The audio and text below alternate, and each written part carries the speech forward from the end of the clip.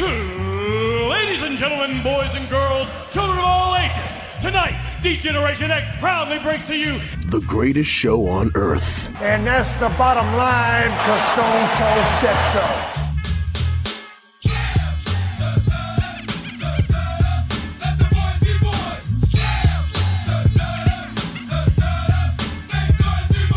Joe Black, Chris Mindell, the Sons of Slam podcast. What's up, man? Hey, yo, what's going on, yo? I'm sick and tired of 5-0 running up on the block, you know what I'm saying? Yo, Snow, they came around looking for you the other day. Word, bust it.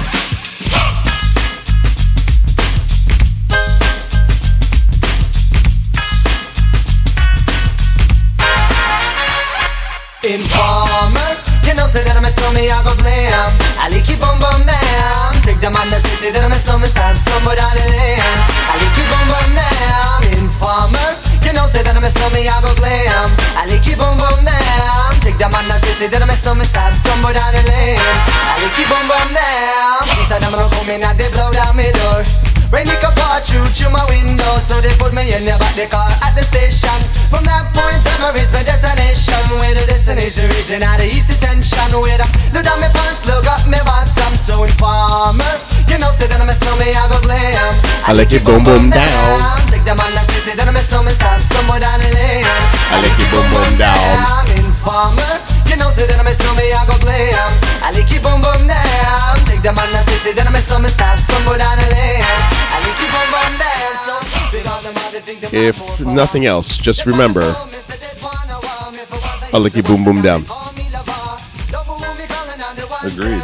If nothing else, just remember, bread was $1.57, gas was $1.11, milk was $2.78. Oh, I feel like that's a little more expensive. Yeah. Postage was 29 cents. A car was $12,750, and the house was $126,000. The year that the greatest was year of all time. 1993. Yeah, exactly. Headlined by one informer. Yes. Also, the options, which is Chris chose informer, I just want you to know. The other options for that year were I Will Always Love You by Whitney Houston. One of the biggest songs of all time. And Dream Lover by Mariah Carey. Welcome to the year that was. Guys, welcome. Merry Christmas, Happy New Year, Happy Hanukkah, Chanukah, Happy Kwanzaa. Oh, man. What a classic. I haven't heard that one in ages. What a classic. Ladies and gentlemen, welcome to the last episode of Sons of Slam for 2022. My name is Chris Mindell, along with the Reaper, Mr. Joe Black. How was your Christmas, sir? My Christmas was, it was fun. I mean, it was fun, good. Considering you got a whole retrospective of 93. Yeah, I got a little painting, not a painting, a little tile, a hanging tile of sorts. Okay. For my dad and my stepmom that says, "A year in history, the best year of all time. Crystal Pepsi, clear Pepsi with the same great taste." It was disgusting. Go on. It was. A company called Space Advertising Inc. attempted to launch a giant billboard into low Earth orbit. It did not get approved. Okay. Wasn't aware of that. Beanie Babies were popular, Magic Card Game, and Power Rangers. Oh, sure. The truth is out there. X-Files, great show. One of my favorite shows ever. Oh, here's one that I actually enjoyed. The U.S. Post Office issued the first stamp honoring Elvis in 1993. Stamp collectors mailed letters with these stamps to bad addresses to have them marked "Return to Sender." Get it? Oh man, this is horribly funny. What a year! What a year! Michael Jackson performed at the Super Bowl. That's right. The one that the Cowboys won. I think that's the last one they won, isn't it? It is. It is the last one they won. Historical. You know when the last one the Niners won? 2 years after that. So, so you can't talk. I can. I mean, it's 2 years after that. Okay, whatever. You have 2 years. We won one sooner. You got it. Doesn't matter that it was 90. It was a 95 season. You know, it's still a win. Truth. Win is a win. I also got this lovely photographed with a very faded signature on it. I can't see the signature, but I see a photo of the British Bulldog, and it looks like Dynamite Kid's ass. And I see it across the way there, Greg the Hammer Valentine. Am I correct? Yes. Yeah, so I did a bit of research. I found out that this is from it was taken at a house show. I can't remember where, but it was taken at a house show on February 1st, 1986. Okay. And it is the British Bulldogs against Greg the Hammer Valentine. And you want to take a wild guess as to who his tag team partner was? I'm going to say Brutus Beefcake. It is Brutus Beefcake, and I just remembered that I texted you guys that. No, that's not because I remember that. Okay. It's I just knew at the time that it was Brutus and Greg with Jimmy Hart as the manager. Yes. So I opened that came from my stepdad's. Shout out Diego. Nice. And it was at the bottom of a stack of pictures, like already framed pictures. I was like, this is interesting. Nice. The first one was it was a picture of the 2007 Yankees. So it was a solid picture of A-Rod, and then it had like Matsui and Jeter and all the likes. The other one was it was two separate pictures of two Yankee greats in full stride, with their in full swing, I should say. Mm-hmm. One was of Donnie Baseball, Don Mattingly, Donnie Mats, and the other one was of a true Yankee, someone who embodies the Yankee spirit, Darryl Strawberry. The Yankee spirit. I need to say that because my mom is a huge Met fan. Yeah. So she's like, no. Darryl Strawberry's a Met. So is Doc. I'm like, well. Yeah, I consider that. I have to agree with your mom. Listen. They won championships. You got to remember, I grew up thinking teams. that Doc Gooden was the Yankee who threw the no hitter.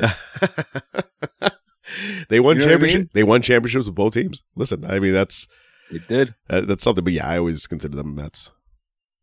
Yeah, that's very true. But good. It's very nice. Very nice. Yeah, it was a good Christmas. Very cool. What about you? How was your Christmas? It was very good. We hung out with the ex-fiance and the kids, which was always fun, and we had it was interesting. It was we still work together. We're very cool.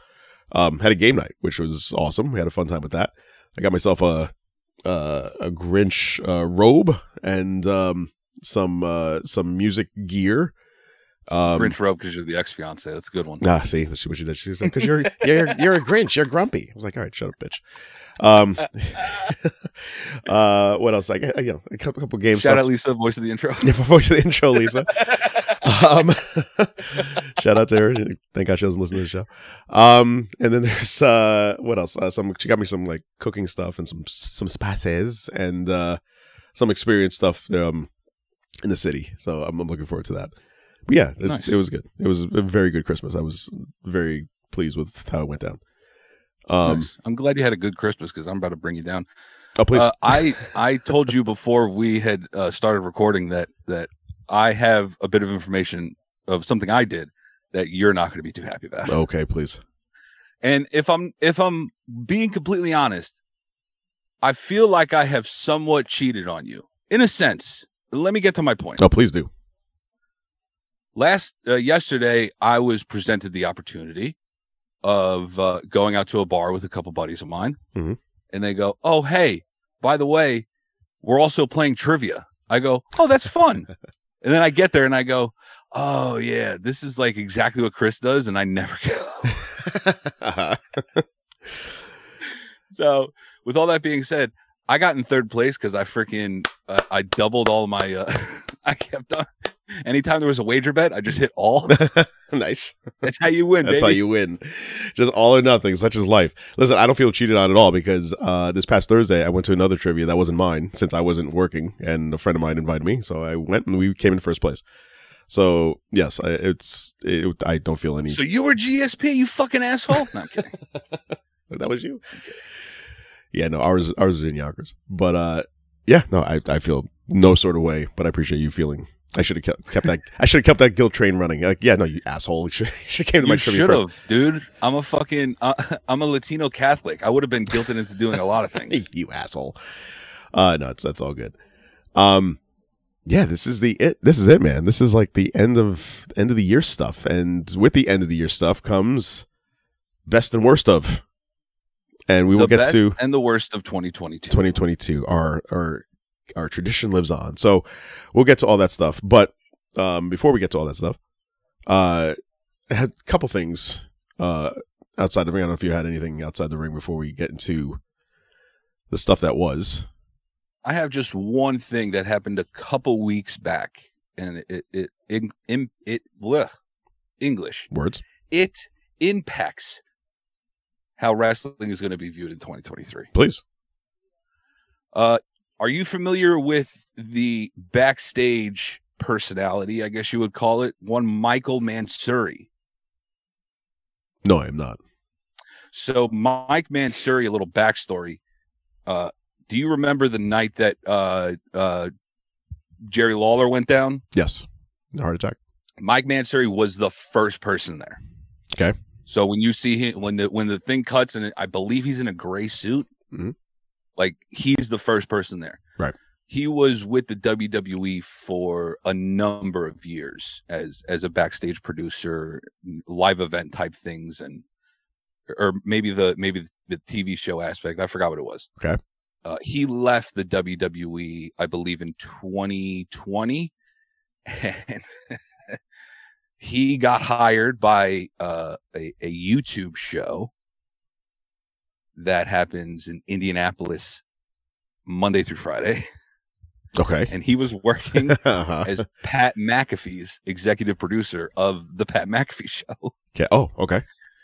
So I believe a year into that, he left Pat's show about a year after, and then he moved to Singapore eventually to facilitate the One Championship, I believe. It was an MMA organization based out of Singapore, if I'm not mistaken. Okay. Thailand, maybe. But after that, I thought he was working there forever. It recently came out that he was hired by AEW Dynamite, or AEW, I should say, and the one thing that he has been brought in to do is to revamp the look of the television show that is Dynamite, which is why you see all these new things that goes, Dynamite's having a new look. Right. That's all Mansouri. So I kind of respect that Tony Khan is bringing in that outside aspect to kind of shake things up of how it's being viewed by the millions and millions of million and millions million, yes, of viewers, if that watch AEW Dynamite on television. If that, yes. If that, yeah. I mean, cumulative between YouTube and all the YouTube viewers, yes. Yeah, between the four shows, definitely. All those dark, yes. All those dark viewers, yep. AEW dark. I mean, that sounds racist. Anyway, go ahead. I think you could slide with that one, I believe. Half dark. So if you said half dark viewers, it'd be okay? Yes. That's like if I said I am a black viewer. I'm not wrong, technically. You are. That is correct. You are a black. I'm not wrong. You are absolutely a black viewer. Look at you. You and your entire family. Yeah. Well, my dad's family, but I get it. There you go.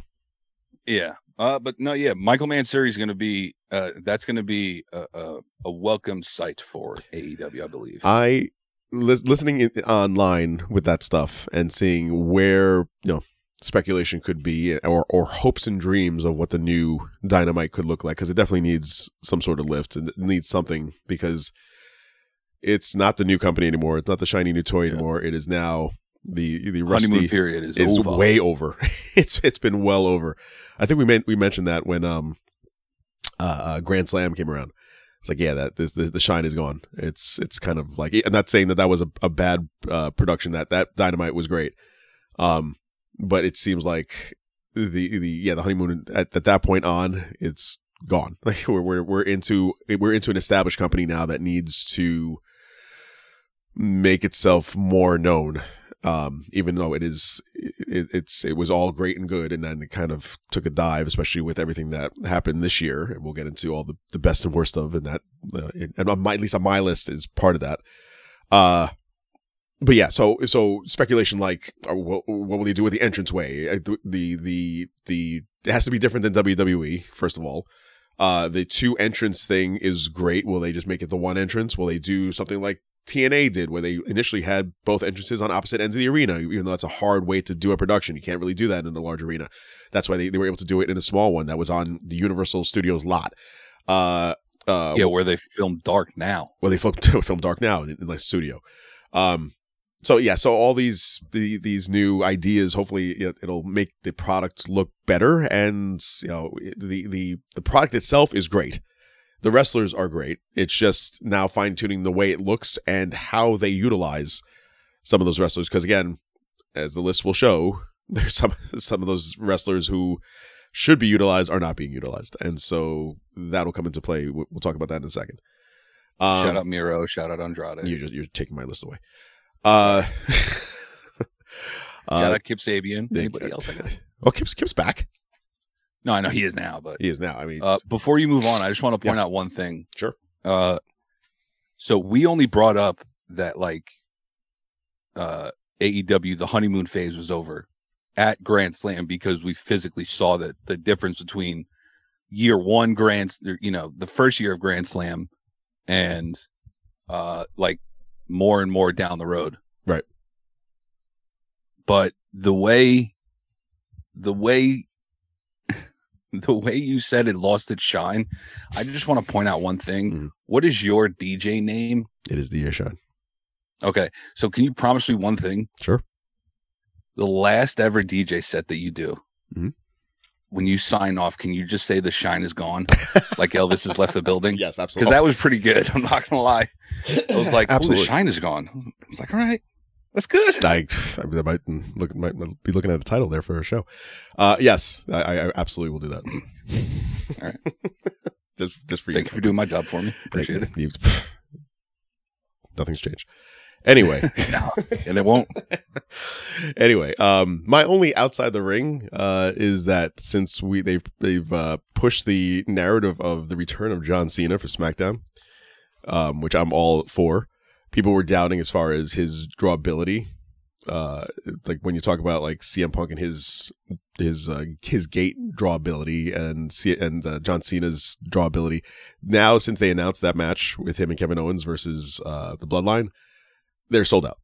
So SmackDown immediately sold out, and so it's great to have him back. Whether he can wrestle or not is a totally different story. Whether he has the 5 moves of doom is a different story. We're not talking about that. We're just talking about how he draws people in, and he draws people in. And so I'm very much looking forward to the New Year's Eve edition of SmackDown because of John Cena. It's crazy to think about that they fit John Cena in to the very last episode of SmackDown for the year. Yeah. Just to keep that streak going in WWE. Right. That's right. That's it. Just throw him in there. He's wrestled once every year. Like he'll probably wrestle in February and then not again until like 24. December of 2024. Right. It'll be a full year and a half until he wrestles again. But it's just by numbers, every year. He wrestled once in 2022, once in 2023. He can do it. It's just good, bro. He's going to be wrestling. 2040 is going to come around. It's going to be like John Cena's final match. Right.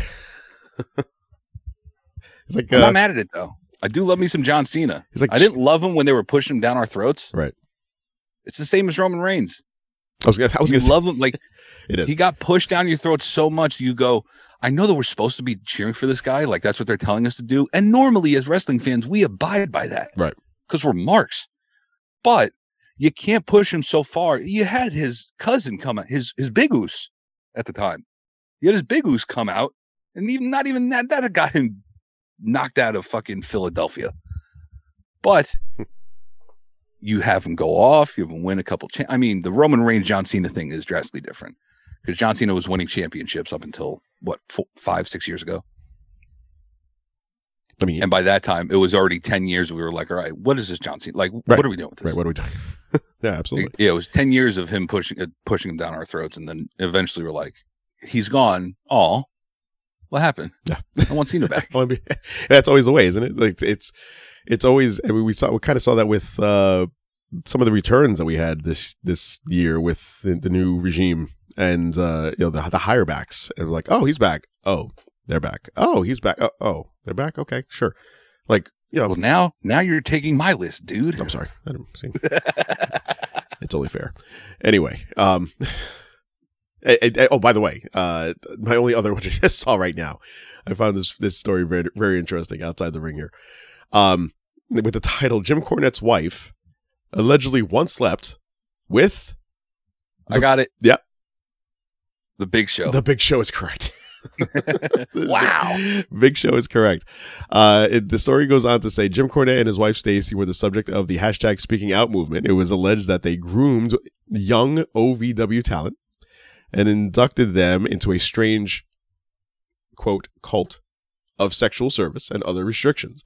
The stories are coming out, and Cornette's former best friend can attest to practically all of them. During a 2020 episode of The Bolin Alley, Kenny Bolin and his son Chris discussed Jim Cornette's situation for well over an hour. They confirmed that the accusations against Cornette are practically all true. They go on to say, quote, yes, I was aware, and people ask me why didn't I say anything? Well, number one is it wasn't my place to say anything. Number two, anyone who would say something, I would think anyone getting lured into this would be the one to say something. Couldn't confirm that and that's the end of the quote.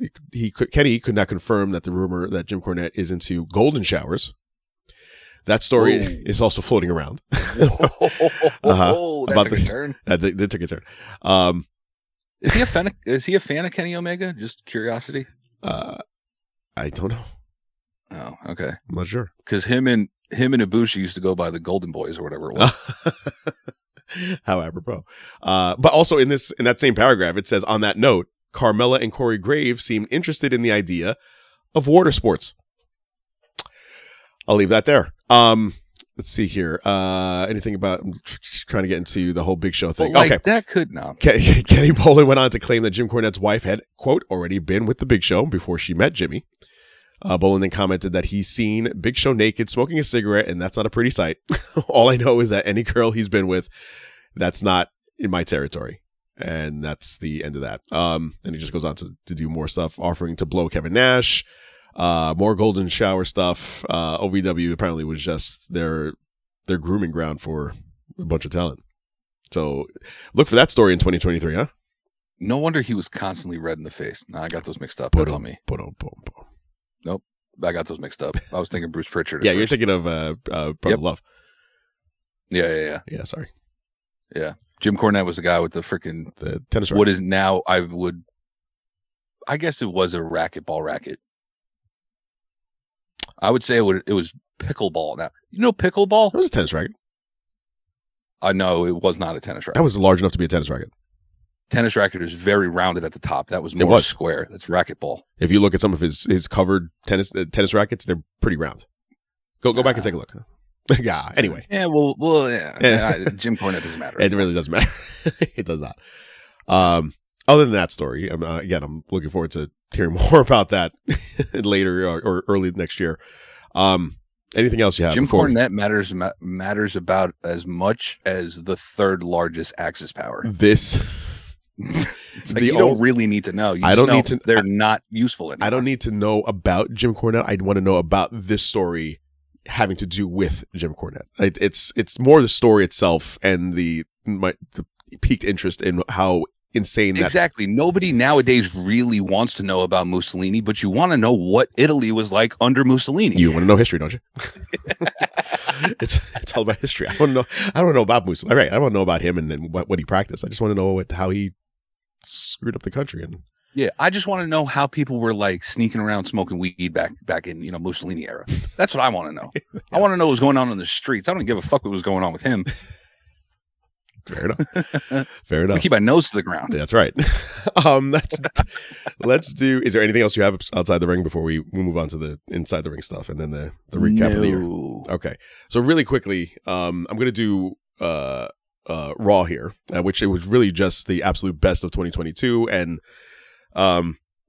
they just went over. They had interviews with superstars. They went over matches that had Reigns and Lesnar's match at Last Man Standing at SummerSlam, which was one of my favorite matches of the year with the tilted ring. I've never have or probably never see anything like that again. They showed the Morgan winning the Money in the Bank and her rise and pretty epic fall from the championship. and onto a table. Onto a table. And on a side note, can I just say that this year's run by Liv Morgan was very equivalent to Nikki ASH in her run, in that it was kind of like it was a stopgap between championships for a long run for somebody like a Ronda Rousey or Becky Lynch. It just seemed like it was just like a pause in the timeline, and I do give her credit in expanding her repertoire as far as being extreme in the spots that she did to kind of justify her being there, but it was very short-lived, and I think they could have done more with it. I just feel like the aspect of these kind of wrestlers being the underdog, it doesn't work, and it doesn't feel like it's real. And if you were going to give her the belt, you should have made her a little more dominant, even though she's a smaller person. You find a way, and the extreme aspect of it was supposed to be that, but it just didn't work for me. I got a take. Might be a hot take. Might be a steaming cold take. Who knows? Sure. I feel like both Nikki ASH, which I'm really glad we don't have to say anymore, really. Yes, cross. As well as Liv Morgan, both of their championship reigns would have done better in the Thunderdome. Sure. It would have been more well received without people. I didn't want to say it like that, but okay, so I agree with that. I agree with that. Let me then say this: would Drew McIntyre's reign as champion be better in front of people than it was, because he was the COVID champion?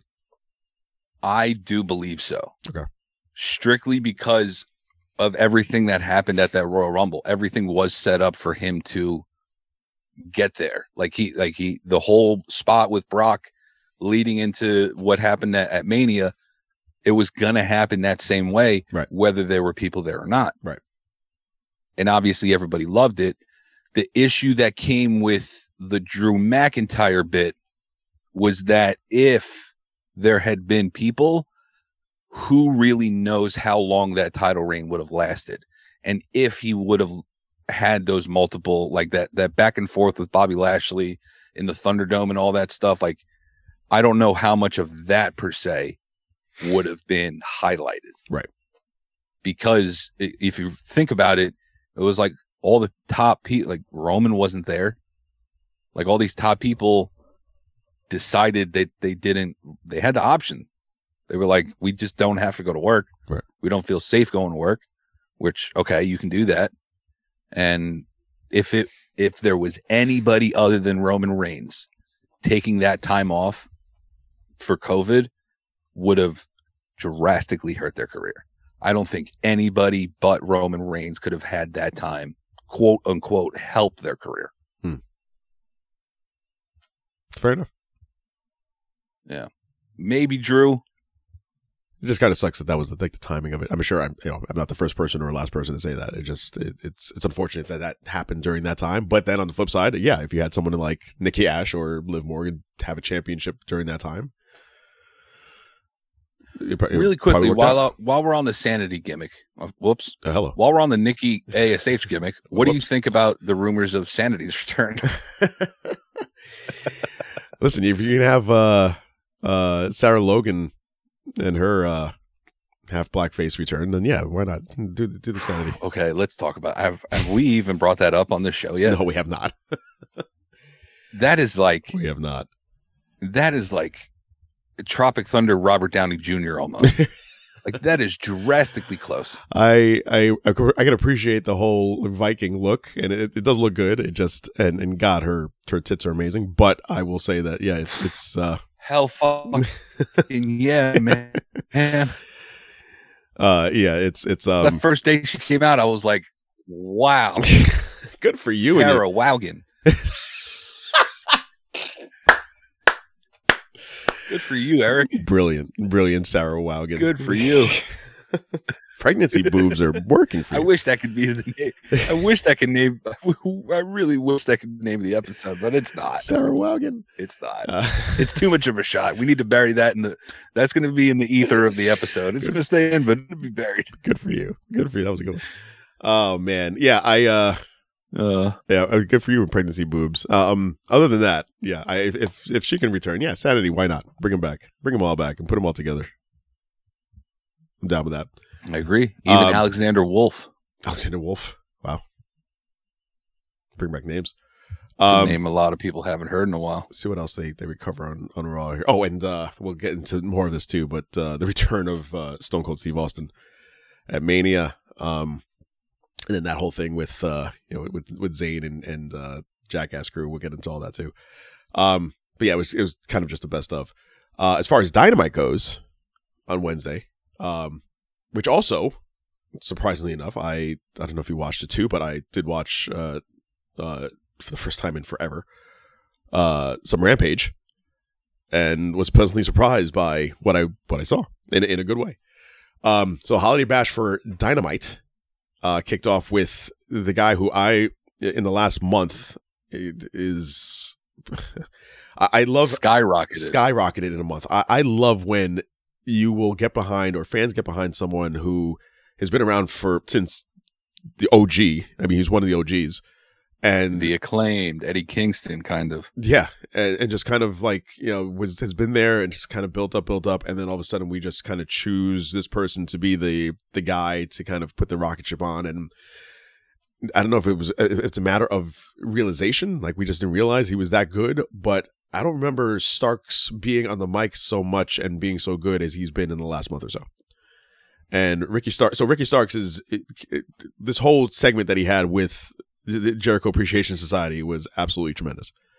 And I mean, I think that the Ricky Starks the Ricky Starks part of AEW is gonna be one of the highlights, I believe, of AEW going forward, because of how people forget he had an injury that to a normal person would put you on the sideline for a year at least. Like, he broke his freaking neck, if I'm not mistaken, but he managed to still stay on television. It's the same with Britt Baker of sorts, right? You still manage to stay on television. You still manage to keep that spark lit of who you are and your character in the wrestling business. And I think we all knew that Ricky had this in him, but he was always surrounded by other people. He was surrounded by Team Taz. Then he was he was with Hobbs. Then he had that weird storyline with Hobbs, because Hobbs, it didn't really go anywhere. Hobbs I don't think he's a good live promo. Hobbs is good with the Book of Hobbs. Like, that's good for him. That is good for him. That's very good for him. He needs to have that imposing type of character. But the whole Ricky Starks partnership is not right. That's not where it was. Right. Now you have Ricky Starks by himself, and you give him the option of, hey, this is it. It's do or die. And he took the ball and he fucking ran with it better than 85% of the rest of the people on that roster. Absolutely. And only to be helped by someone who is probably equally, if not better than him on the mic right now, and that's MJF. And let's be honest. Come on. No gimmick infringement here. He is better than you. I mean, you know it. And he is one of the best on the mic in the business today. And Ricky Starks gave him a huge run for his money, because those promos that he had with MJF, going at him with between the mole and the scarves and his tired gimmicks, and then last week on Dynamite going after Jericho with, a couple months ago you were built like an air fryer, and now you're cut. I thought that was absolutely genius. The J stands for jobber.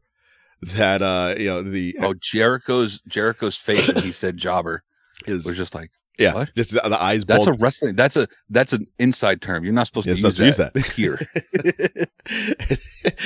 Well off the cuff, and didn't know that was in the script. Yeah, and then it's just the whole thing with him, cutting the promos, being invited to JAS, and then him turning it down, calling him the jassholes. I thought it was. There was another great one-liner. It was Stokely. Saying that when he lost to Action Andretti, that his stock kind of is dropped. We haven't talked about Action Andretti. No, that was 2 weeks ago. But we didn't have an episode last week. We didn't have an That's episode. my point. Yeah, right. So rewind to 2 weeks ago when Jericho. We have a new X-Pac. Yeah, everybody. The biggest upset in the last like 20 years. Yeah, absolutely. We have a new X-Pac. The new 1, 2, 3 kid. Yeah. The funny thing about it is I watched it live and I took my notes during that match and I put down Jericho versus Jobber. Yeah. Because I didn't know the guy's name. They had never made mention of it until like the very end. Right. And then I put, obviously, the Let's Go Jobber chants were fucking amazing. Yes. They call him that too. And then I gave him the respect and I put in all caps, Action Andretti wins. I go, wow, this fucking kid. My jaw dropped when I saw that move. He did the like the moonsault off the top rope, and then that was it. And then the standing shooting star, right? Standing shooting star press for the win, and and my jaw dropped. I was like, oh my god, he won, and the crowd went nuts. Good for Khan and AEW to do something like this, and good for Jericho knowing in his genius to put over someone like this, because this kind of match, you could have had him win on Dark, which is expected, but you put something on this like that on Dynamite, makes it so much bigger, and you're beating Jericho of all people. So it just makes it that much better. And then to extend it to the following week where he's the one making the save for Starks against the JAS, just makes this kid is they're putting a rocket ship on him too, to kind of follow along in the Starks foot trail, so to speak. Let me ask you a question about the art of the save in pro wrestling. The art of the save, okay. Right? Harken it back to Jeff Hardy.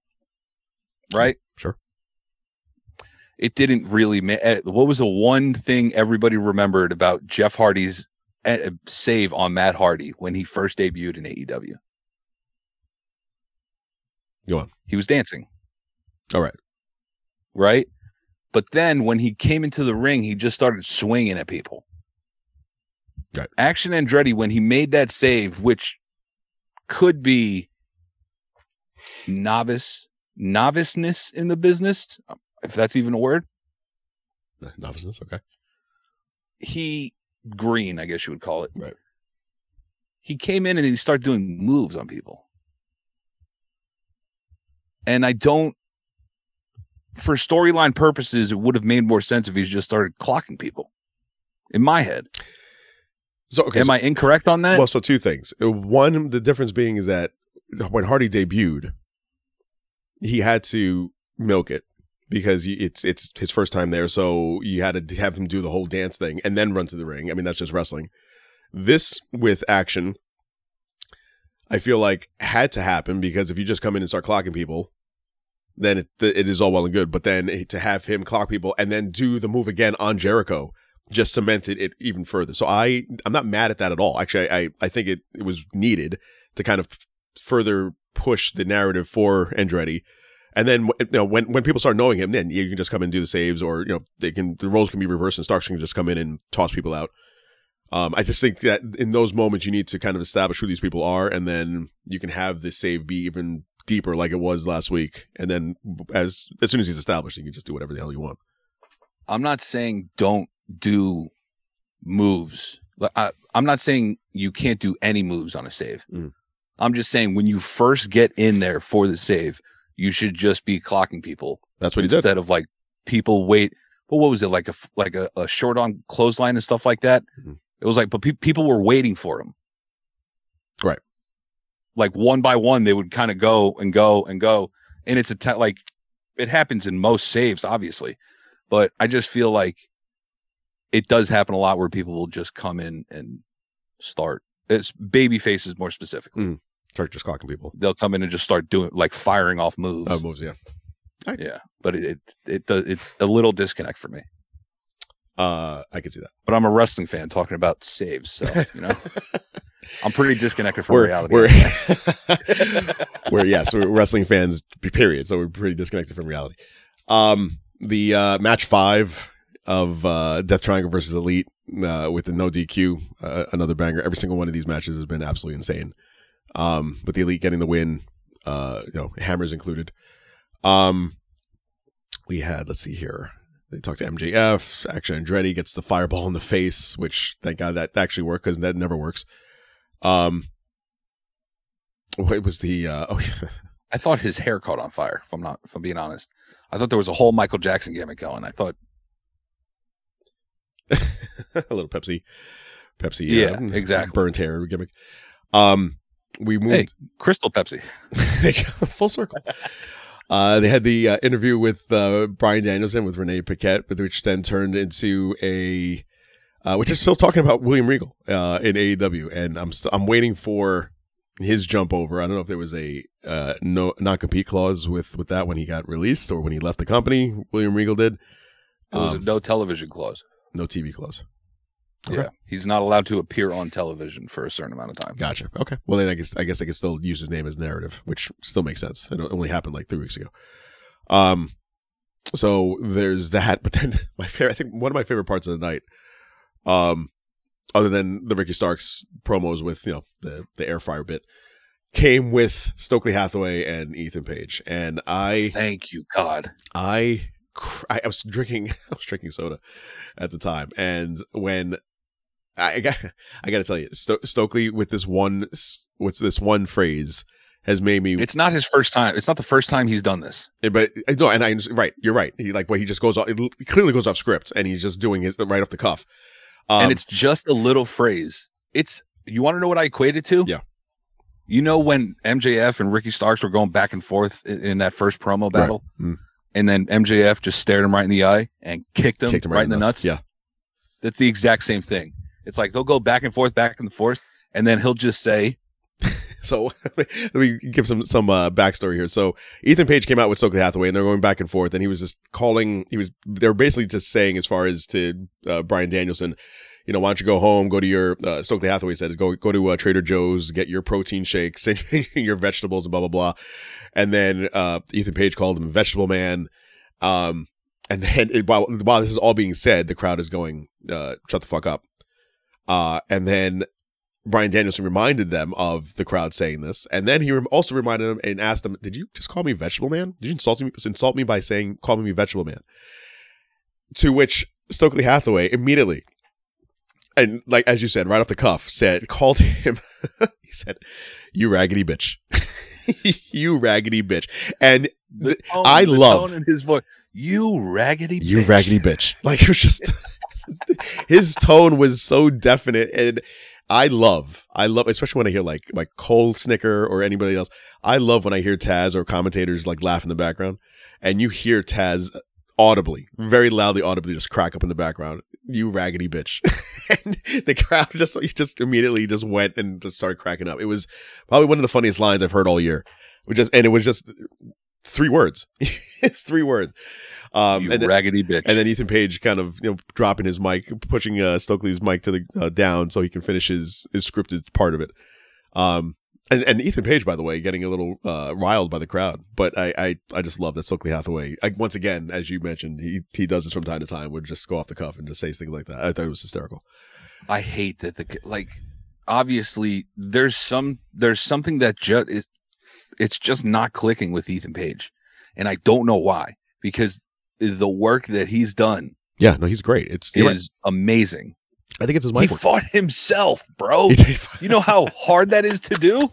He did fight himself in his last match at in TNA. He fought himself. Hysterical. It's so difficult, man. It is very difficult. That's like breaking space-time continuum. Yeah, I do it every day and I always win, but I mean, damn, it's a struggle. Hook. Too dark for everybody. It's getting deep.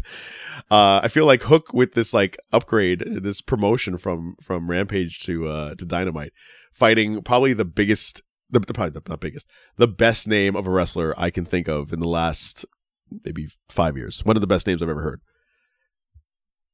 So your FTW champion Hook faced off against Exodus Prime. Yes. Exodus Prime is this guy's name. I mean, he was a jobber. He tapped out in 2 minutes. But I mean, just absolutely. It was all just set up for Jungle Boy getting destroyed by the Firm. But Exodus Prime is such an awesome name. Speaking of the Firm and 1W Morrissey, congratulations to Mr. Morrissey and Lexi Nair. Lexi Nair. Good for him. Good for him. Getting proposed right at Rockefeller Center at the Tree. Yeah, his track record, with ladies. Good God. It's like Carmella and Lexi Nair. Wow, good for you. Good for you. Good for you, big boy. At one point, Enzo and Cass were going out with Carmella and Liv Morgan. That's hilarious to think about. That is pretty hysterical.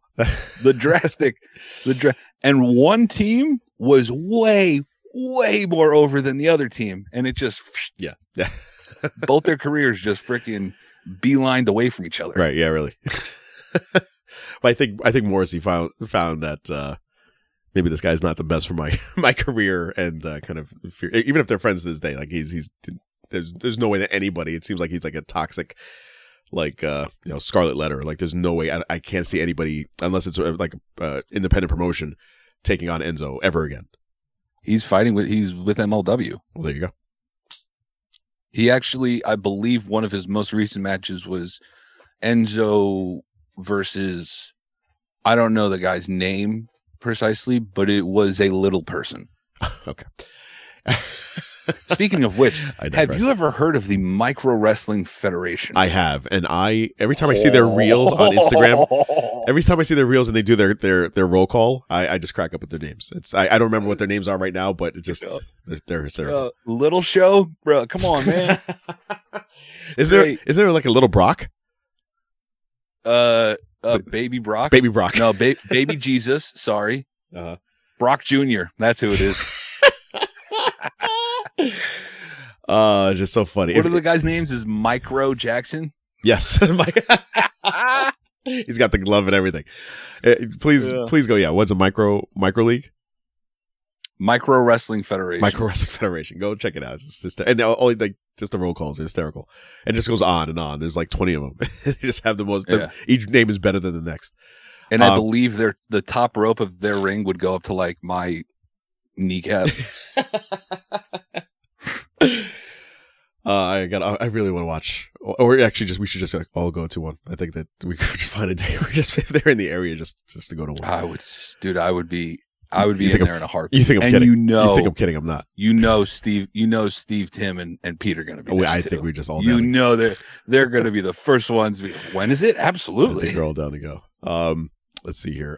Moxley. But we can't take it serious. Like we're just going to be laughing the whole time. No, of course not. We got to be either drunk or high or both, and just can crack it up the entire time.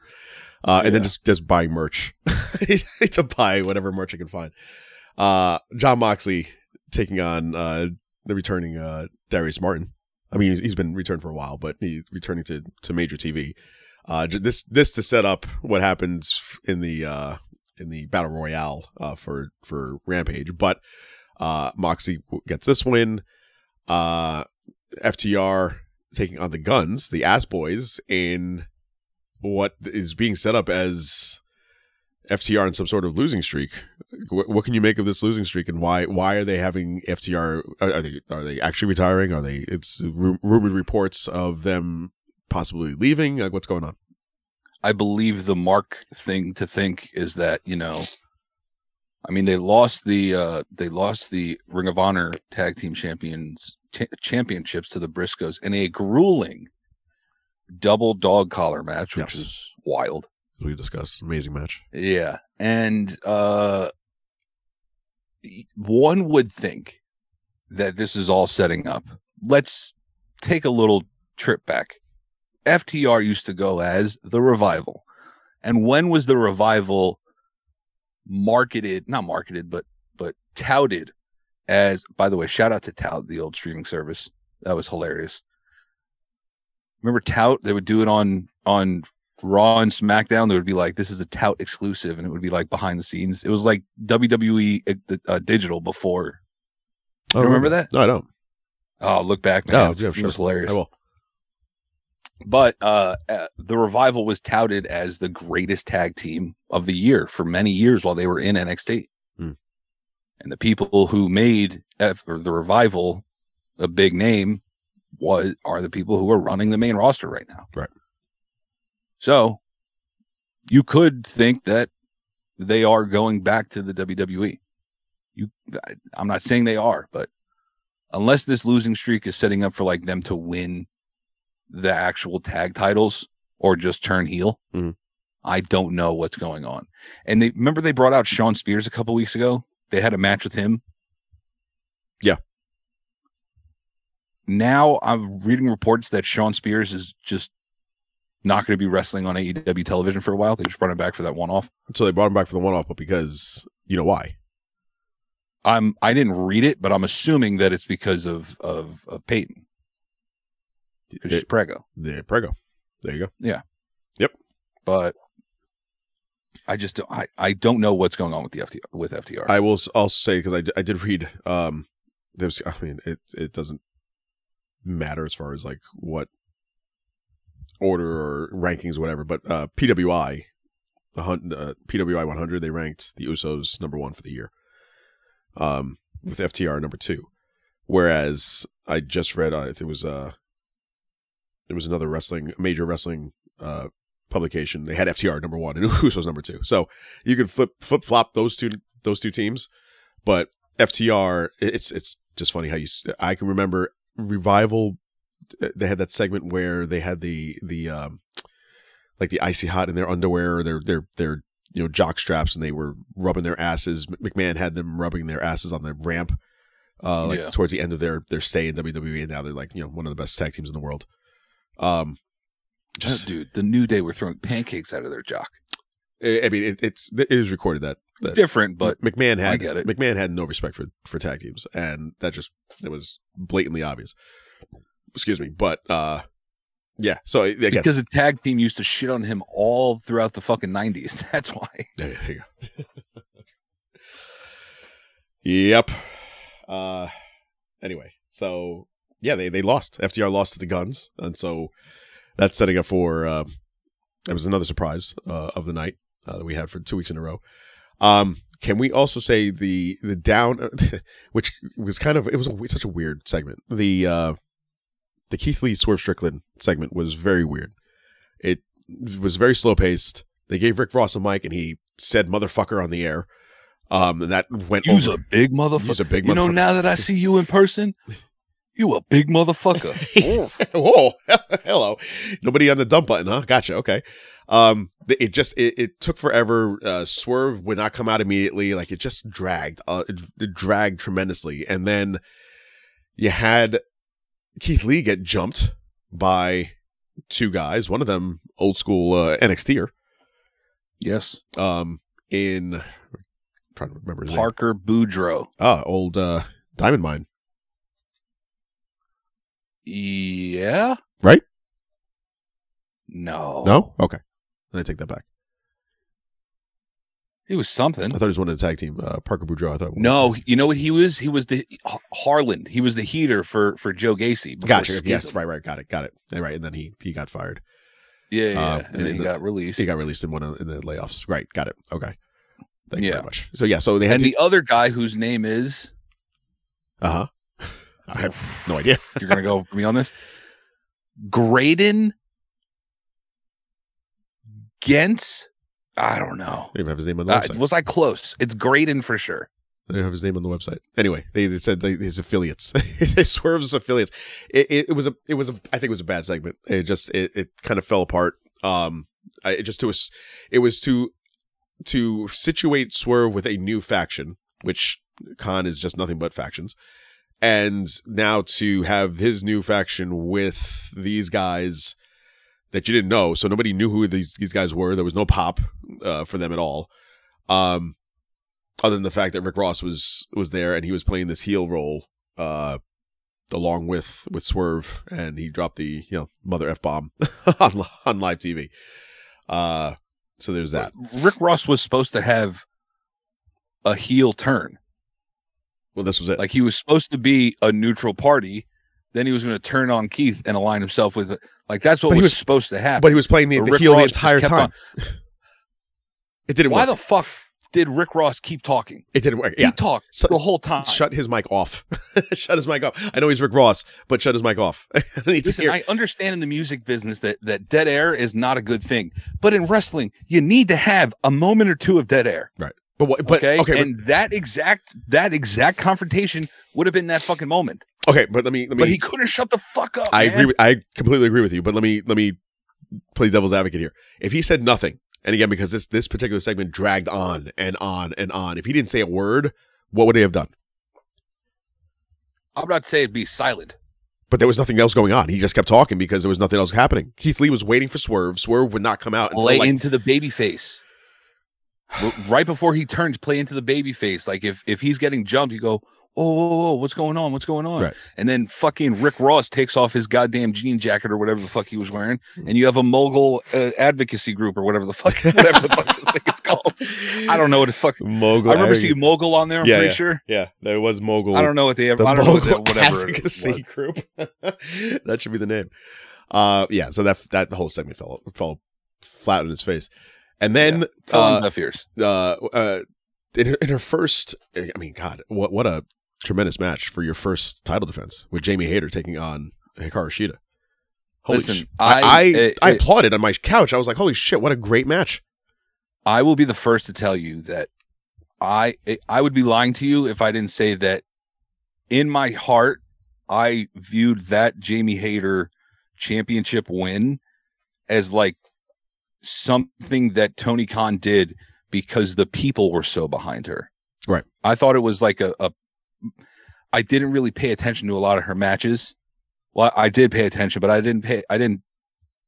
paid too much attention, some would say. Okay.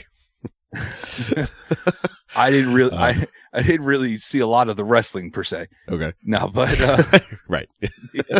Love her. Yeah, exactly. I watched this match front to back and I go, oh wow. Yeah, like this is why they made her champion.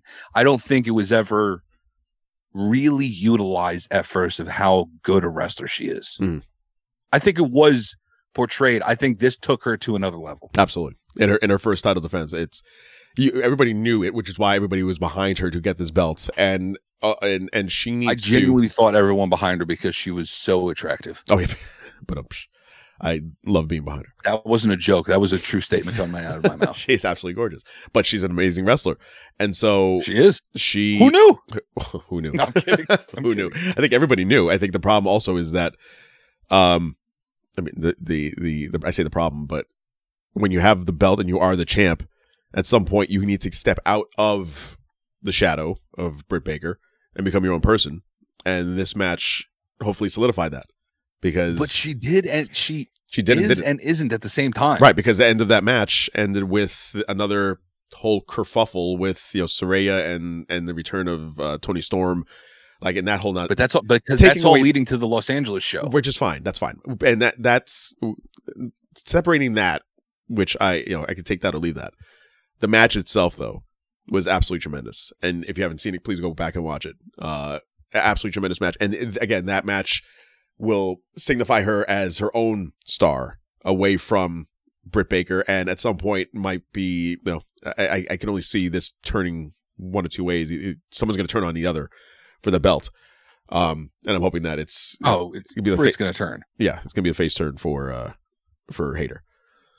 But I think Britt and Rebel should turn. Like I don't think James should be aligned with anybody. Right. So right, it should be interesting. It was 2023 is going to be very, very interesting for the women's division of AEW. For the women's division of AEW, which got better towards the end of the year, and hopefully going into 2023 will be a lot better. Really quickly with Rampage again, I never watched Rampage because just for one reason or another, just it doesn't appeal to me at all. It really is just, as they said online, it's a third hour of Dynamite, which technically it is, because you sit there on a Wednesday and you watch 3 hours of wrestling. The last hour is Rampage, but for the battle royals that they have on AEW, they're pretty bad. If we can just be honest, they're not the most entertaining. They all start off with everybody in the ring and it just looks like a clusterfuck. This one, they kind of took a page from WWE, and they had the tag teams, the trio tag teams go in. Like they started with this certain amount of teams, and then they had other teams join, like Blackpool Combat Club join them, and then Ari Daivari and the Varsity Athletes, and then AR Fox and Top Flight come in afterwards, and it was kind of like leading in, and all these wrestlers coming in one by one made it feel more legit. I liked that aspect of it, and then also giving this to Top Flight to give them some sort of push, well deserved. I like that too. I like the fact that there's not there isn't these typical wrestlers. They didn't need it. There wasn't a top name in this. Like Blackpool Combat Club did not need to win this, just for the aspect of the air quotes, the money, the $300,000 aspect of it, which is the gimmick of it. They didn't need it. You needed to give it to a team like Top Flight who won it. Like I'll Kip tell you Sabian. what Blackpool Combat Club needed to do. What's that? They needed to be the last one eliminated. Which, guess what? That's what they needed to do. That's Guess exactly what they did. That's exactly what they did. And having a 2-on-1 with Claudio Castagnoli and Top Flight, and him being dominant over the two smaller guys, only for them to finally figure out a way to eliminate him over the top rope. It all worked. Probably their best battle royal that they've had in AEW so far. I think their best showing they've had in AEW so far. Top Flight? Oh, who are you referring to? Yeah, Top Flight. Okay. Yeah. I mean, obviously, because they've had great matches, like traditional tag team matches. Obviously, they've had good, yeah. But I think this is what put them like on a pedestal per se. I think it was a very good, especially the last like 5 minutes with just the three of them in the match. I thought it was really good. Also, shout out AR Fox. I had no idea who that guy was, but he's a pretty good wrestler. I've seen him once or twice. Maybe he old jobbed. as fuck too. I'm pretty sure He is really he I don't know. It's either that or it. You remember Bad Boys? How old are you? 15. Motherfucker, you look 30. If he is 15, motherfucker, he looks 50. Like, I don't know. You should probably look that up and see how old AR Fox is. Finally get return of. I said to myself, when the hell are we going to see Eddie back? And sure enough, we got Eddie and Ortiz back, and then along with the House of Black coming back, and they've returned for a while now, but this feud. And I like that Eddie just is like they're always angry, and Eddie's like, do your blackout stuff, turn the lights off, come out, let's do this. And they didn't do that. They came on the video screen and gave the confusing yet interesting query of, we'll do this all in due time. However, Eddie, I was thinking, if the enemy of my enemy is my friend, then if the friend of my enemy is influenced by me, would he then be his enemy too? Interesting, right? He gave that question to Eddie, and then all of a sudden Eddie and Ortiz are now looking at each other like, you, me, you. What was that? What's going on? Like the Spider-Man meme. Yeah, everybody was pointing at each other. So kind of threw a little fuel on the fire there. So we'll see where this that could lend goes. A notion to the gimmick of the Black Mist.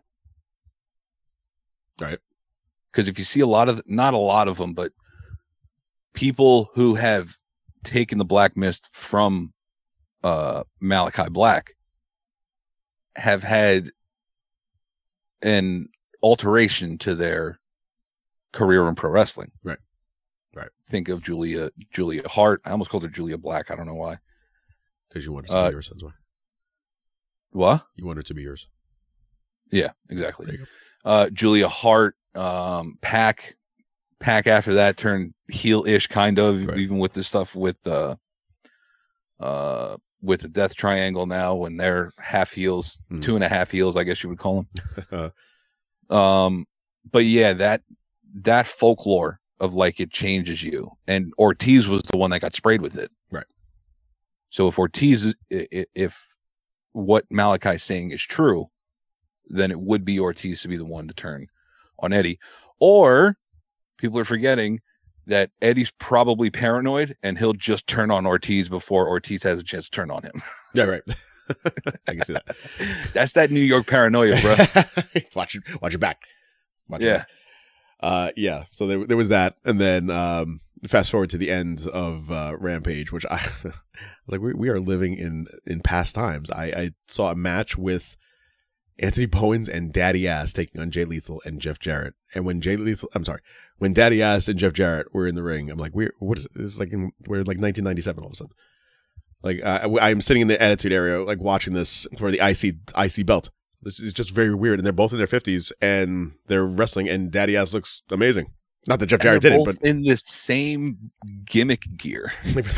Like Jeff Jarrett still got on those fucking boxer shorts. Yep, and so does Daddy Ass. And Daddy Ass still got them fucking briefs on. Yep. The only difference is that it says Daddy Ass instead of having a giant kissed lips on his freaking ass. Jeez. Instead of badass, he's a daddy ass. Says that. I mean, that's what he was. Badass Billy Gunn. So true. Oh, man. I didn't think about it, but it's so true. The more things change, huh? The more they stay the same. Yeah, exactly. So that was AEW. And so anything else we want to talk about AEW before we move on to our lists here? No. All right, let's get to what the people came for. Yeah, that's right. Let's do it. By the way, yes, actually, there was one more thing. Please. AR Fox, 35 years old. Oh, that boy looked 50. Yeah, motherfucker, you look 50. That boy look old. All right. You want to go first? You want me to go? How do you want to start this? You want to go best first, worst first? I like doing. I'm gonna do. Are we doing 3 or 5? I'm gonna do. I always do honorary mention and then I do my 3. So technically, I have like 5, but I'm gonna do my honorary mention and then I do my 3. Okay. I'll let you decide to do best or worst first. I will do my worst first. All right. Since we are somewhat on the topic. Sure. My honorary mention for worst things of the year are missing Full Gear. That's just personally for me. Yes, okay. I totally forgot. Let me type that on my list here. Missing. That one's just for me. Full fucking gear. No, that's for me too. Missing Full Gear. Sons of bitches. Yeah. I mean, you can't really be upset about it. I can, but I can. I mean, it's for reasons obviously I had no control over, and the reasons were out. The circumstances were out of your control. Correct. Right. I had control over them, right. But again, the New York guilt comes into it, and I was guilted into going. Right. But regardless, yeah. We're neither here nor there. Oh, awful. Another honorary mention for worst of the year for me was the Vince McMahon scandals. I thought that honorary. Okay. I thought that put it black. I will tell you why, because there's one other Vince McMahon thing in here that I thought was way worse. Okay. And that being top 3. I'll do this one in order, actually. Top 3 worst things of the year. Number 3 was Vince McMahon's sell of Stone Cold Stunner at WrestleMania. That was absolutely atrocious. And you can't tell me otherwise that wasn't one of the top 3 things that was bad about this year. Okay. The second thing I have for worst of the year is, now this is probably recency biased, but I think a low point of the year was the Mandy Rose firing. Okay. I don't think she really needed to be released. She could have just lost the title, kept her off television. Right. Told her to clean it up a little bit and all that stuff, but what have you. Right. I don't think I think it was a harsh decision, right? Personally.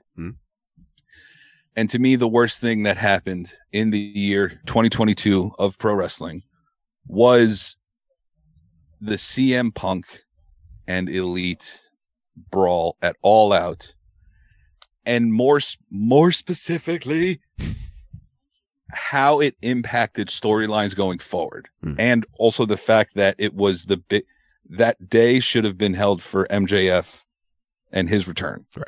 And it was not, and that's where it all fucked up, right? So, all right, that's my worst. Fair enough.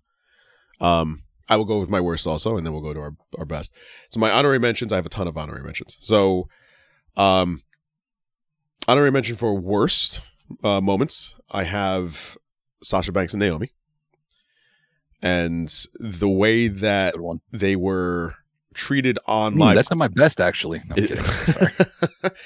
I'm sorry.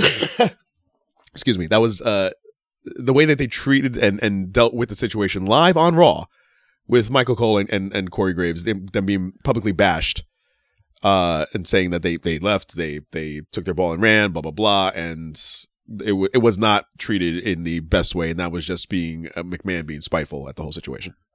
And Pat McAfee, I also know,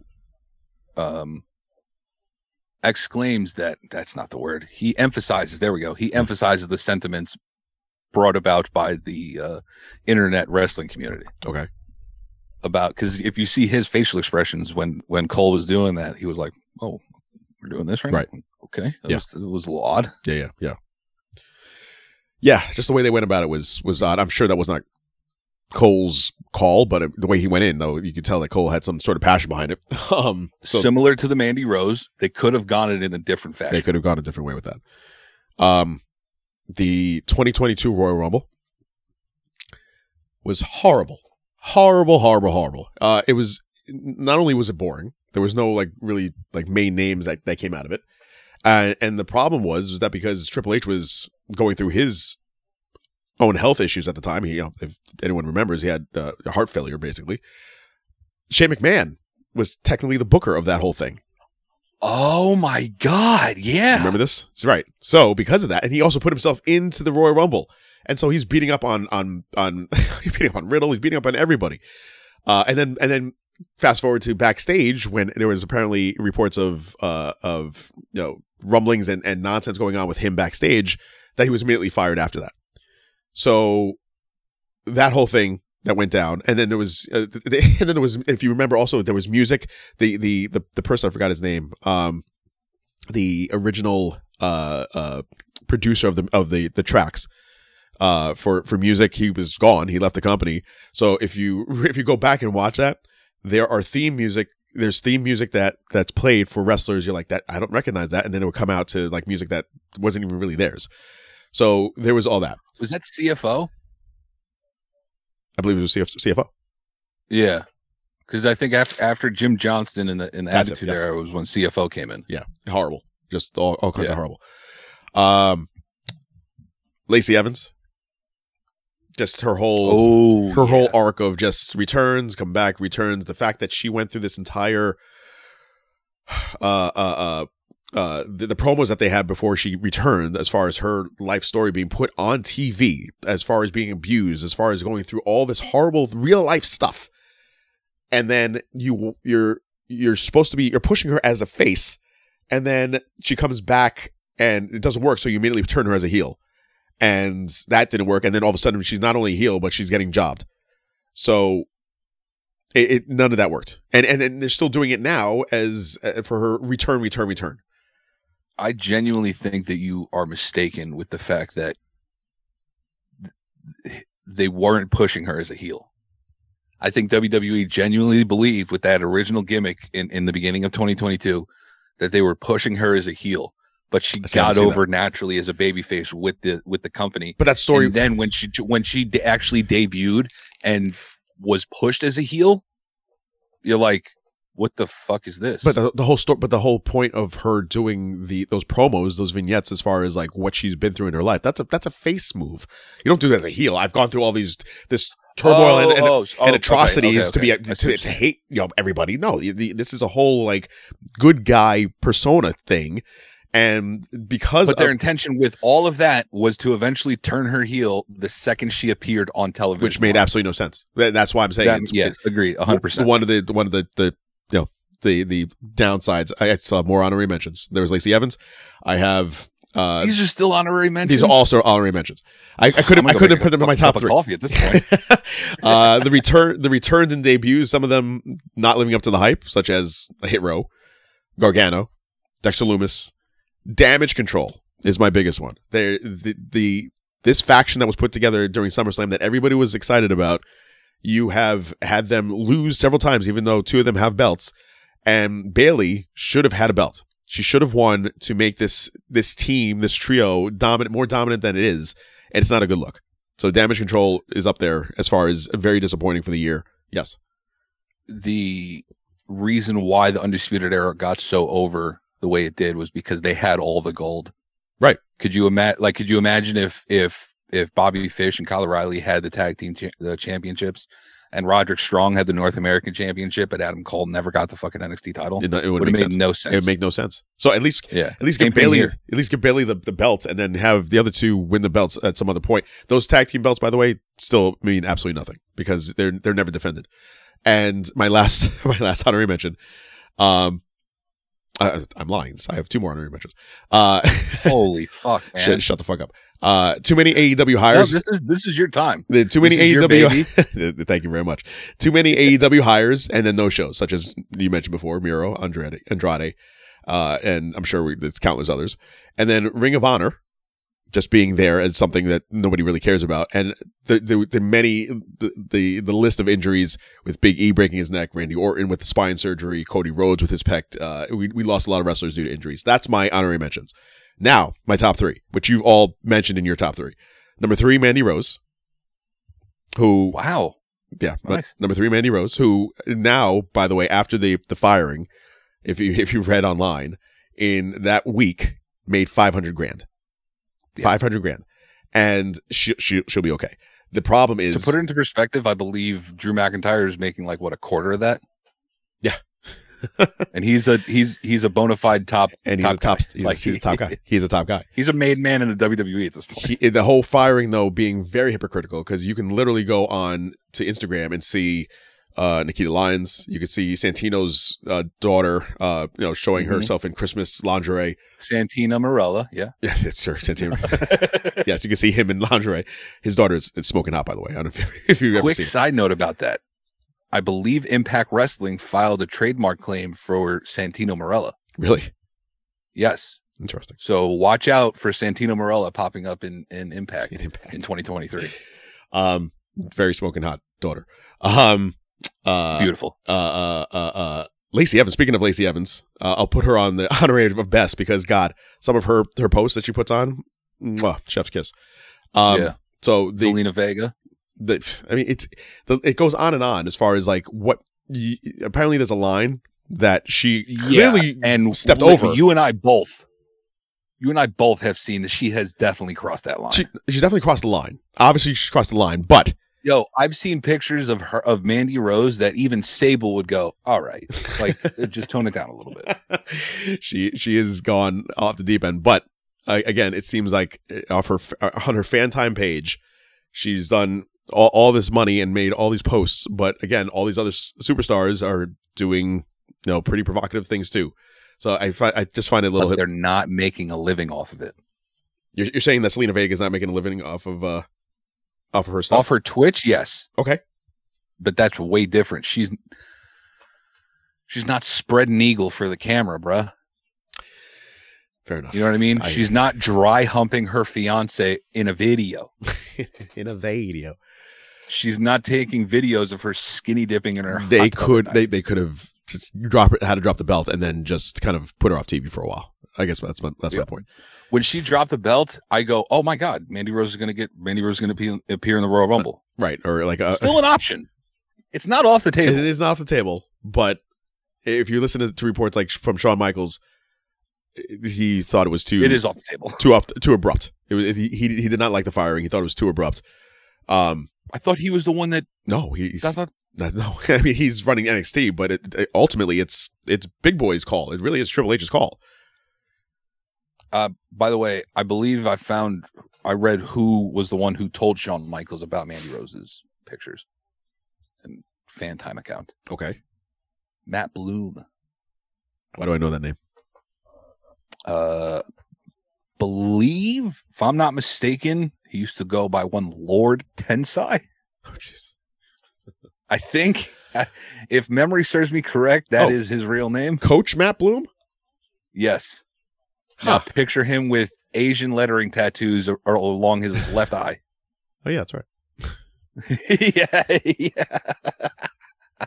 You asshole. So, yeah. You mean also Prince Albert or A-Train? That's right. Yo, listen, when was Prince Albert the thing? Like, when was that gimmick going on? He was in WWE from 99 to 04 with that gimmick. So that was... And then Lord was end of the Attitude, early Ruthless Aggression. Tensai was from 12 to 14.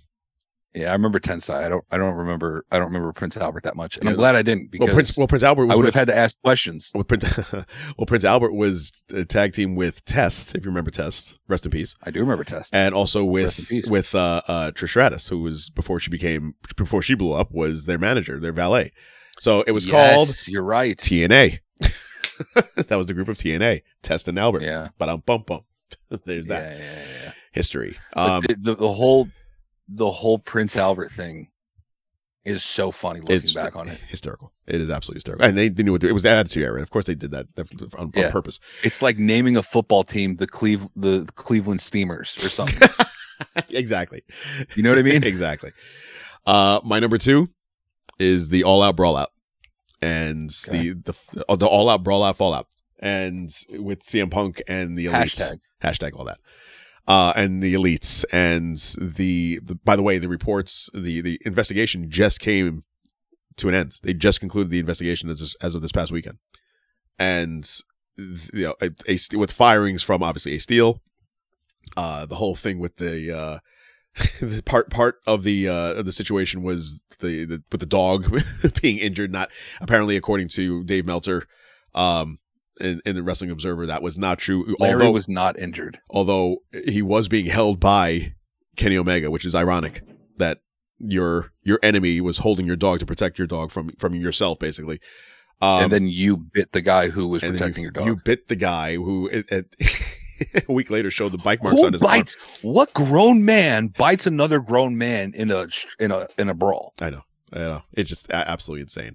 The whole thing was insane, and it led to, like I said, the firing Ray Steele, the eventual now buyout of this contract, and allegedly, we don't even know that for sure. Well, it's going to happen only because of this investigation coming to a close, and also because Tony Khan reports came out that Tony Khan basically did a diplomatic the locker room yay or nay situation, and the majority of everybody basically said, no, we don't want to work with him anymore.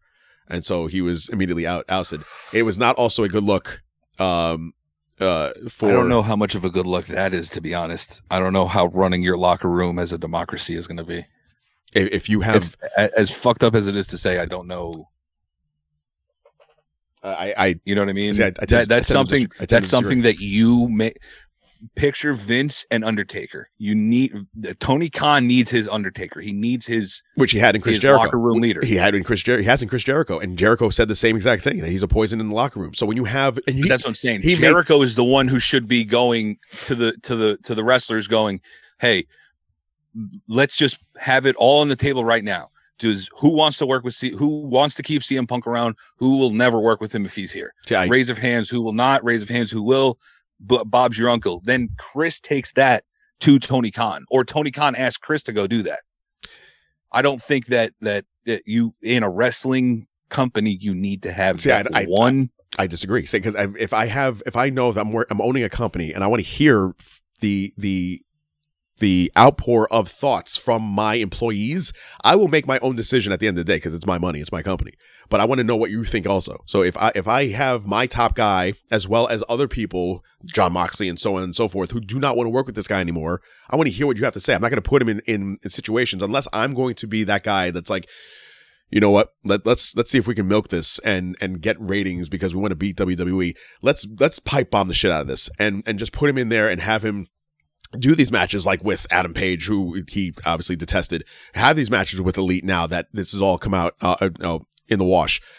Put all this stuff out there just to get a rating. No, at the end of the day, you still want to have a happy locker room, and I would still want to know. I'm still going to make the decision at the end of the day, but I want to know what you guys think. And you have Jericho. You have Jericho as your Undertaker role. He said the same exact thing. So that's it. That's the end of it. That whole thing. My point being, yes.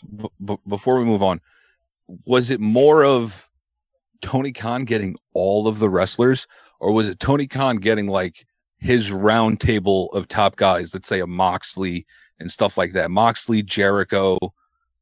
I personally would have Kingston in there because I feel like he's very in touch with the locker room. Right. And you have these top guys that he goes, all right, who, like, what, like his cabinet of sorts. Right. Like, what is the consensus on this? Because we could go either way with this. If we can find a way to work with him, we'll work with him. Okay. Right. But if nobody wants to work with him in this whole company, then it's over. Like we'll just pull the plug. That's exactly what happened. Okay, then I'm okay with that. But that's exactly what happened. I thought it was like he stood in the ring. He had everybody on the freaking entrance ramp. And he was like, all right, show of hands who wants to work. I thought he was running it like that. I was like, what are we doing? No. This isn't daycare. No, I know. No, that's exactly what happened. Also, my last point of this was going to be that it was not a good look when they had the media scrum afterwards, the post media scrum, that when CM Punk was going on and on about everything that was happening backstage, that Tony Khan did not stand up for the Elite. That didn't say word one about anything. So that was not a good look publicly. Behind the scenes, he could have, defended him to the tilt, but we wouldn't know that. So that was also a bad look. So that, I think that also lends itself to being able to listen to the people in the locker room and say, listen, I'm sorry, guys, what do you want? Since now who's back on TV and who's not? The Elite are back on TV. CM Punk is not. So it has to be predominantly featured on TV too. Really. So in a 7-match series against the Trios champions. So it's kind of more of like, I'm sorry, here's my olive branch. I'm going to try to mend this fence with you. The whole thing is the problem of it stems from, again, one of my favorite wrestlers ever, but call a spade. He royally, in the year that he had in AEW, made it must watch to I absolutely hate you. And you've ruined what I love, and I can't have that. And regardless of who you are, I don't care. And even I'm getting really deep here, but no matter what you are in my eyes, if you screw things up, I can't have that and this is what I love. I love wrestling. We're doing a wrestling podcast, and if you're gonna fuck it up so much that we can't talk about MJF winning the ladder match to eventually become champion because of your screw up, that's not a good look. So that's where we're at now. Number 1, Vince McMahon. And the whole just Vince McMahon in general, the idea of you've gone 40 some odd years with running this business and having this company that you've built, publicly traded company that you've built this company to be a worldwide dominant company and the face of wrestling. WWE is the face of wrestling. No matter what other companies are out there, it will always be WWE. And even under his regime, as bad as it was in the last several years, he was still the man that put it all together. Even as big a mark as you can be, you go to a layman and you say that you're a pro wrestling fan, and they go, what the first thing they always say is, oh, like WWE. Oh, I used to watch back, Hulk Hogan. Right. It's always the name in pro wrestling. Yeah, it really is. It's always the name in pro wrestling until it came out in the wash. Wall Street Journal reported that he paid more than $12 million to 4 different women over the past 16 years to suppress allegations of sexual misconduct and infidelity. Some would say ballin'. I'm kidding. I'm kidding. Some might say. All would say he's still an asshole. And so having this all come out, and for you to, and everybody's like, oh God, this product sucks. This product is awful. He should retire. He would have died. As I said online, he would have died in the gorilla position if it was his choice. And for him to retire in such a disgraceful way is one of the biggest wrestling stories ever, because he is the biggest name in wrestling ever. So for him to be ousted this way is such a black mark on his name that it will never be recovered. And these women who've, are finally speaking out against him. It's unfortunate for them. Obviously, these women who have gone through this sexual misconduct and having been silenced by McMahon, nobody's really talking about them because it's not the bigger name, but it should be the names that should be kind of highlighted the most. But it's not, because it's Vince McMahon. And so because McMahon is such a big name, and because he went through all this and he got finally revealed that he did all these nefarious things, he was ousted and stepped down in disgrace. And for him to, the cherry on top of all of it was for him to come out on SmackDown, grab the mic with his strut and say, then, now, forever, together, and then walk out. Like most importantly, together. Together. To have that, and then to have Stephanie McMahon, of all things, lead a Vince McMahon, thank you, Vince chant. I would have been like, fuck you, Vince. Like, you not only have you done all this bullshit behind the scenes, but you've ruined my product too. You've ruined what I love. Like CM Punk, you've ruined this product. The last couple of years, wrestling has sucked. I'm sorry, wrestling has sucked, and everybody knows it. It's not like it's a secret. WWE has sucked. WWE has sucked. It's not a secret. So I'm saying twofold fuck you to Vince, because of everything that he's done behind the scenes, and what you've put on TV as a product has been absolute bullshit. So that is my number 1 worst of 2022. And again, probably the biggest wrestling story of all time. You know what sucks about, like, if it came out that all of this was untrue, and not all of it, but let's say like he came out innocent in all of this, right? The fact of the matter is that nowadays that black cloud is still hanging over him. Have you ever heard the phrase "his name is mud"? Sure. Or like dragging your name through the mud. Through the mud, sure. You know where that originated? From where? And I will explain after I say it. Dr. Samuel Mudd was convicted of being a conspirator in the Lincoln assassination. Eventually, he was relieved of he was found innocent of all of it, but that name still rung true because of how much his name was in the papers as being part of the Lincoln assassination. I didn't know it. Yeah. So, asterisk to it. Right. I did just rewatch National Treasure 2 the other day, so that's why that's on the tip of my head. Let's see. The more you know. The more you know. But it would have been the exact same thing with Vince McMahon. Like he would have been if all this came out to be just, hearsay and all that. Right. The fact of the matter is that black cloud would still be hanging over him. And that's just his career succumbed in the worst way possible to one of his very predominant teachings in pro wrestling. Everybody remembers the finish. That's right. And unfortunately, the finish of his career is not the best. Not the worst. The absolute worst. Moving on. So now let's. Could have been worse. Could have been worse. What? Murder? He could have killed somebody? Yeah. Okay. All right. Okay. Who had the worst end of their career?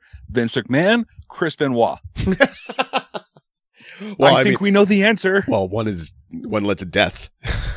his own death. Yeah, and one led to death, and unfortunately, his name will always be Mud because we can't convict him otherwise now. This is true because he's dead.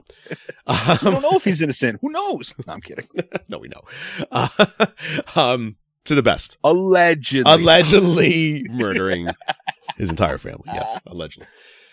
So now, what a segue to the best of 2022. When you go, you go. You. I'll go. Okay. I'll go. All right. So for my honorable mention, sure. I have this one has a little asterisk next to it that says injuries non-withholding. That being the Forbidden Door pay-per-view. Okay. I really enjoyed that, regardless of if we didn't exactly get what we were supposed to get. Right. I like that it was the first of its kind. I hope it is a staple going forward throughout the years. And I mean, let's be honest though, WWE has now done their own Forbidden Door type thing. And, just so happens that the never open weight champion in New Japan is, part of the original club and also the Bullet Club at the same time. There you go. Somehow, who would have figured? Another honorable mention for this year. This one is a personal favorite of mine just because of what happened in the weeks after that, was Jeff Hardy's debut in AEW. Okay. Just to see him face Darby Allin after that, the pop from from his music hitting, they got his original music for the Hardy Boys and all that. It was a good time. Yeah. Those are my honorable mentions, and it's just because I have one that's kind of a 1-1A type of situation. Okay. So one of the third best thing of this year for me was the MJF and AEW / Tony Khan feud over the summer between Double or Nothing and All Out. Right. I think that period of MJF's career is the basis of what could bring about a new form of kayfabe in regards to social media, because that was something that everybody was like, with social media, kayfabe's dead completely. Right. Because now you have a look behind the curtain into these people's real lives. But if you take that look behind the curtain and mix it in with storyline a little bit for this specific product, it'll work out in its favor, as it did with MJF and that entire thing over the summer. My 2 and 2A, they go somewhat hand in hand. The second favorite thing that happened this year for me was the Bray Wyatt return. the entire thing that encompassed the Bray Wyatt return. The White Rabbit, the rumor mill, the leaking of information, the QR codes, all of that was absolutely incredible. Yes. With all that being said, my little tiny underling for 2 is Triple H's takeover of creative. The Bray Wyatt thing is obviously a direct correlation with the takeover of creative and all that. But the way Triple H legitimately took the ball and ran with it was something that I don't think anybody else could have done. He made the product, he flipped the product on its head, and he made WWE so fucked up to say, but he made it must-see TV again. He did. For marks. Like, it's not Attitude Era level where you have the layman coming off and watching, Monday Night Raw because it's, the hot new thing. But for people who are real wrestling fans, he made a difference in his product. And that is obviously directly correlated with Bray Wyatt's return. Truth. My favorite thing, the best thing that happened in 2022, the year of our Lord 2022. Sure. Was the return of Cody Rhodes to the WWE. I loved everything about it. I love that nobody really knew, but people also exactly knew. It had the same feel of CM Punk's debut in AEW. Right. Now, he didn't sell out the whole fucking place based off a rumor, but he did have everybody thinking that WWE was like, the real people are going to figure it out. They're going to have this. You're going to put in little Easter eggs here and there to point different directions, maybe one in that direction. And then he came out with his AEW music. He came out with his original gimmick in the WWE, and he put forth this quest to gain something that his father never could. And even though he can't, I love the way he put it. He can't bestow it upon the American dream, but he can put it around the American nightmare. And I thought that was wonderful. It was marked by injury, but I think it's just going to be, I don't want to say the injury was good for Cody Rhodes going forward, but I think it's not going to hurt him. It physically did, but it'll make him way over than he probably ever could. And I'll get into Cody on my list too, but yeah, I completely agree. Is that your number one? That was my number one. That's it. All right, really quickly, all my honorary mentions. I get my first honorary mention to Roman Reigns. Coffee time. Yeah, take a break. Roman Reigns, who's been absolutely tremendous, of course. Sheamus and Gunther at Clash of the Castle, absolutely tremendous, insanely good match. The SummerSlam main event with Reigns and Lesnar and that whole insanity with the ring. The return of the Fired Superstars. Bray Wyatt's return with the White Rabbit and all those promos, as you mentioned. And then in AEW, the rise of the Acclaim, the rise of Ricky Starks, MJF leaving the company, and that whole, as you mentioned, with the kayfabe and coming back. These are all part of your honorary mentions? Yes. And Jamie Hayter. Fuck me. Jamie Hayter with her rise. I mean, fuck me too, but geez. No, I'm kidding. That's it. Those are my honorary mentions. Third, for me, was all of WrestleMania 38. And then specifically Cody Rhodes. And why I think that worked was not only because it was his return that nobody thought he would ever come back to WWE. And there were people that online were like, there's no way in hell he'll be with AEW forever. Well, no.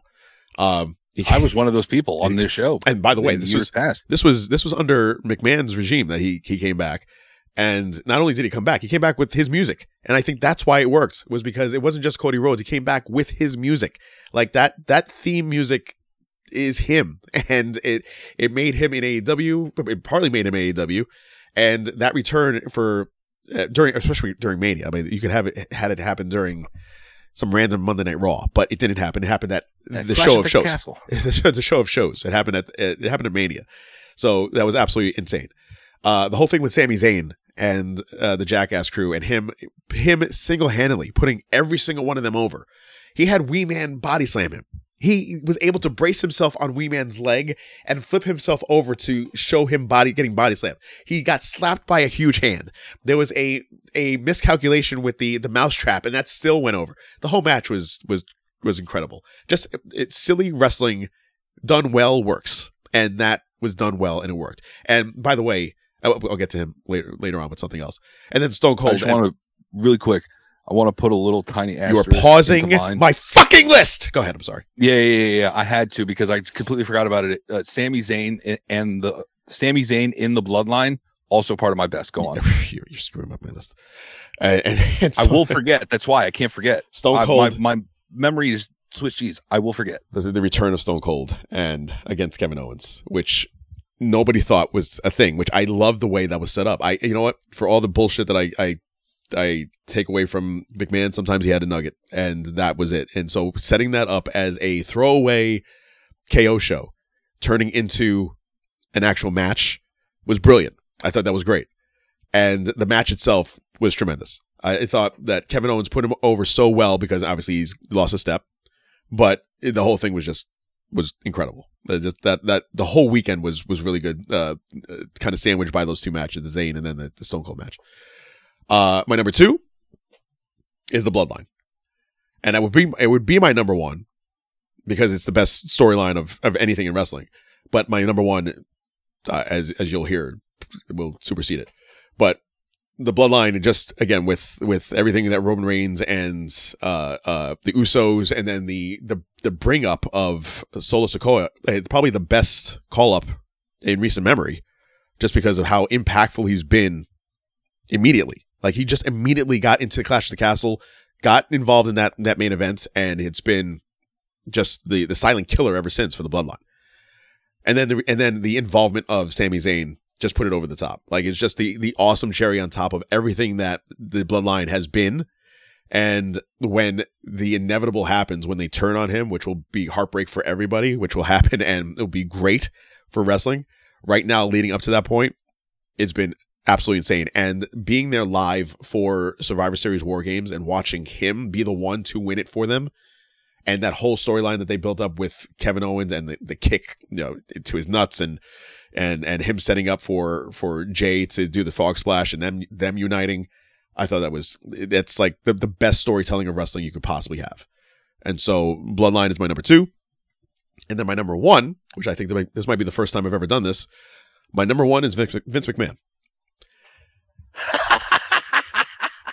That was a turn. Yeah, right? That popped me good. My number 1 is Vince McMahon. And his drop from grace and how it led to better products for WWE and wrestling as a whole. It's amazing how things when things that are bad leave and how new things come up just because you needed some sort of rejuvenation in the product. His leaving led to Triple H taking over, and not saying that it's been perfect, because it hasn't been, as I mentioned in the worst parts as far as returns and not living up to blah blah blah. There have been really good points, and Raw and SmackDown are watchable again, and the product is really good. The pay-per-views were always good. I will give him credit for that, but the pay-per-views have gotten better, and the product is better. So Triple H in 2023 obviously has a ways to go, because he's just taking this thing over. But starting from his first pay-per-view at SummerSlam, which was really good for the most part, up until now, WWE has been really good, and it's because of Vince's leaving. So that's why I put it at number 1. Interesting. I'm gonna have to throw down the challenge flag on this one. Sure. I don't understand how you could have Vince McMahon as the worst thing and I just explained why. Are you listening to the same show? I heard your explanation. Are you listening to the same show? I heard your explanation. It's the worst thing because it affects wrestling. I still want the to put on the cans and have New York review this a little bit. Again, my worst is because Vince is an asshole and he did all these horrible things and affected the company and the business as a whole. The best is because he left the company. Because he left the company, Triple H was able to take over and make it the product that much better. So wouldn't it be Triple H? But yeah, he couldn't have done it without Vince leaving. One leads to the other. Everything is hand in hand. There's all these things. This is your bit. This is your gimmick. This is my. Yes. I'll allow it though. Oh, I appreciate it. Thank you. Because either way, it's still going to be in the show. Yes, he is the best and worst of my 2022. I do. It's all cause. It's all cause. And hold on. It's all cause and effect. It's all because he leaves. Yeah. Things are better. That's it. Go on. Yeah. You did. You did. Obviously, I was making a joke, but you did actually put it very well that the worst thing was Vince McMahon outside of WWE. Right. The best thing was Vince McMahon inside WWE, and because of what happened outside WWE, he had to leave, and that's why it was the best thing. Best thing inside WWE. I followed it. Okay, thank you. All right. So pick up that challenge flag, asshole. No, yeah. It's timeout for me. Like that's it. It's over. Okay. I lost the timeout. There you go. I'll get it back at the end. I'll get it back in the second half. Although we're already in the second half. We're almost done. We're almost done. But no, I did. I want to point out, first things first, I do want to shout out the Bloodline because I did leave that off my list by accident. I did totally forget about that. And then when I looked on my list, I go, I should have had the Bloodline on here. But you are absolutely correct. The entire Bloodline gimmick of the whole year, the way it has gone on this roller coaster, including Solo Sikoa, having this doubt in Sami Zayn and then building him up to where he's, practically made man at this point. That, as far as storylines is concerned, is the best of 2022. Like there is no better storyline than that. The only thing that would trump it was my number one, would have been Cody Rhodes. Right, exactly. Right. But the Bloodline, shout out the Bloodline. And I just want to pat myself on the back a little bit because I looked at my list and I go, I did a lot more than I have in years past. This is fucking awesome. I'm going to be great. Wait to actually put work. I have, strap in your seatbelts. I have 12 honorary mentions and then the top 3. I go, motherfucker. I mean, these are things that happen. I did good this year. Shit. You did. Normally you don't do anything. And then now this year you actually put work into it. So you know what? Congratulations. Thank you for actually putting in work into the show that we built together. You know what? It's... I don't feel I have to carry the entire load. Good for you. Oh, don't make me feel bad. Wah. With that, if there's anything that we left off, I don't know how it's possible, but if there's anything that we left off, please let us know on Twitter at Sunday Slam Show. Sir, is there anything else before we wrap up our last show of Zidia? No, I think that's it. I think...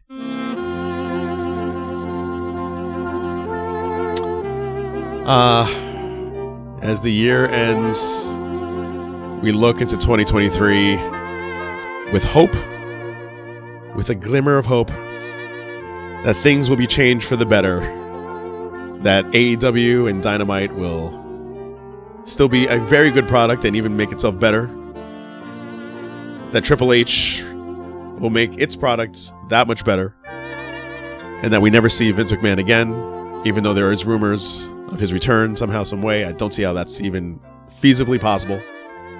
But who knows? In wrestling, anything's possible. Did I say wrestling? Wrestling. I got very Mike Tyson there for a second. And wrestling. I've never said that before in my life. I wish all of you... I've lost Joe. I'm going to try and stay straight faced here. I wish all of you I hope you had a very great Christmas, and I hope that 2023 for all of you in wrestling, that all the fans and even more fans come aboard. Thank you so very much for making Sons of Slam just amazing this year. And if there's anything that I can get out of my co-host, Mr. Black, while he's cracking up, you're the worst. God bless us, everyone. You're the worst. Thank you guys so very much. 2022 is out. We will see you guys in 2023. My name is Chris Mindell. That is the Reaper, Mr. Joe Black. I'm crying right now. This is hilarious. You're an asshole. The Sons of Slam podcast.